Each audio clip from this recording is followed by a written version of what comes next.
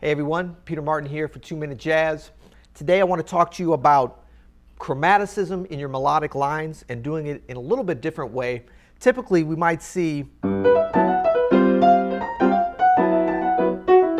that kind of a thing where you play a line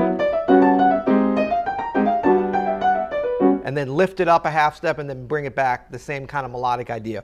But I want you to think about using the chromaticism within one line. So if we're over a G major here, like 1, 2, 1, 2, 3, 4.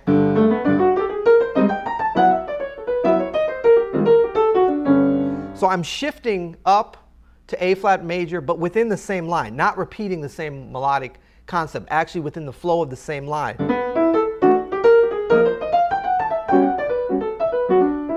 Okay?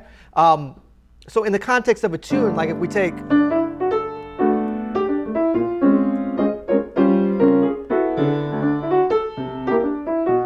and look at how we could use it.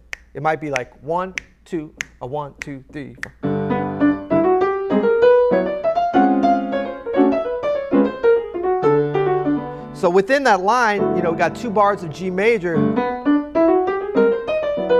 So I'm already shifting up to that A flat a little bit. And then bring it back down. And then we're at B flat minor 7. And then I'm going up to that B minor 7. Just for a minute, and then back to the B flat minor, and then E flat 7, resolving to the G.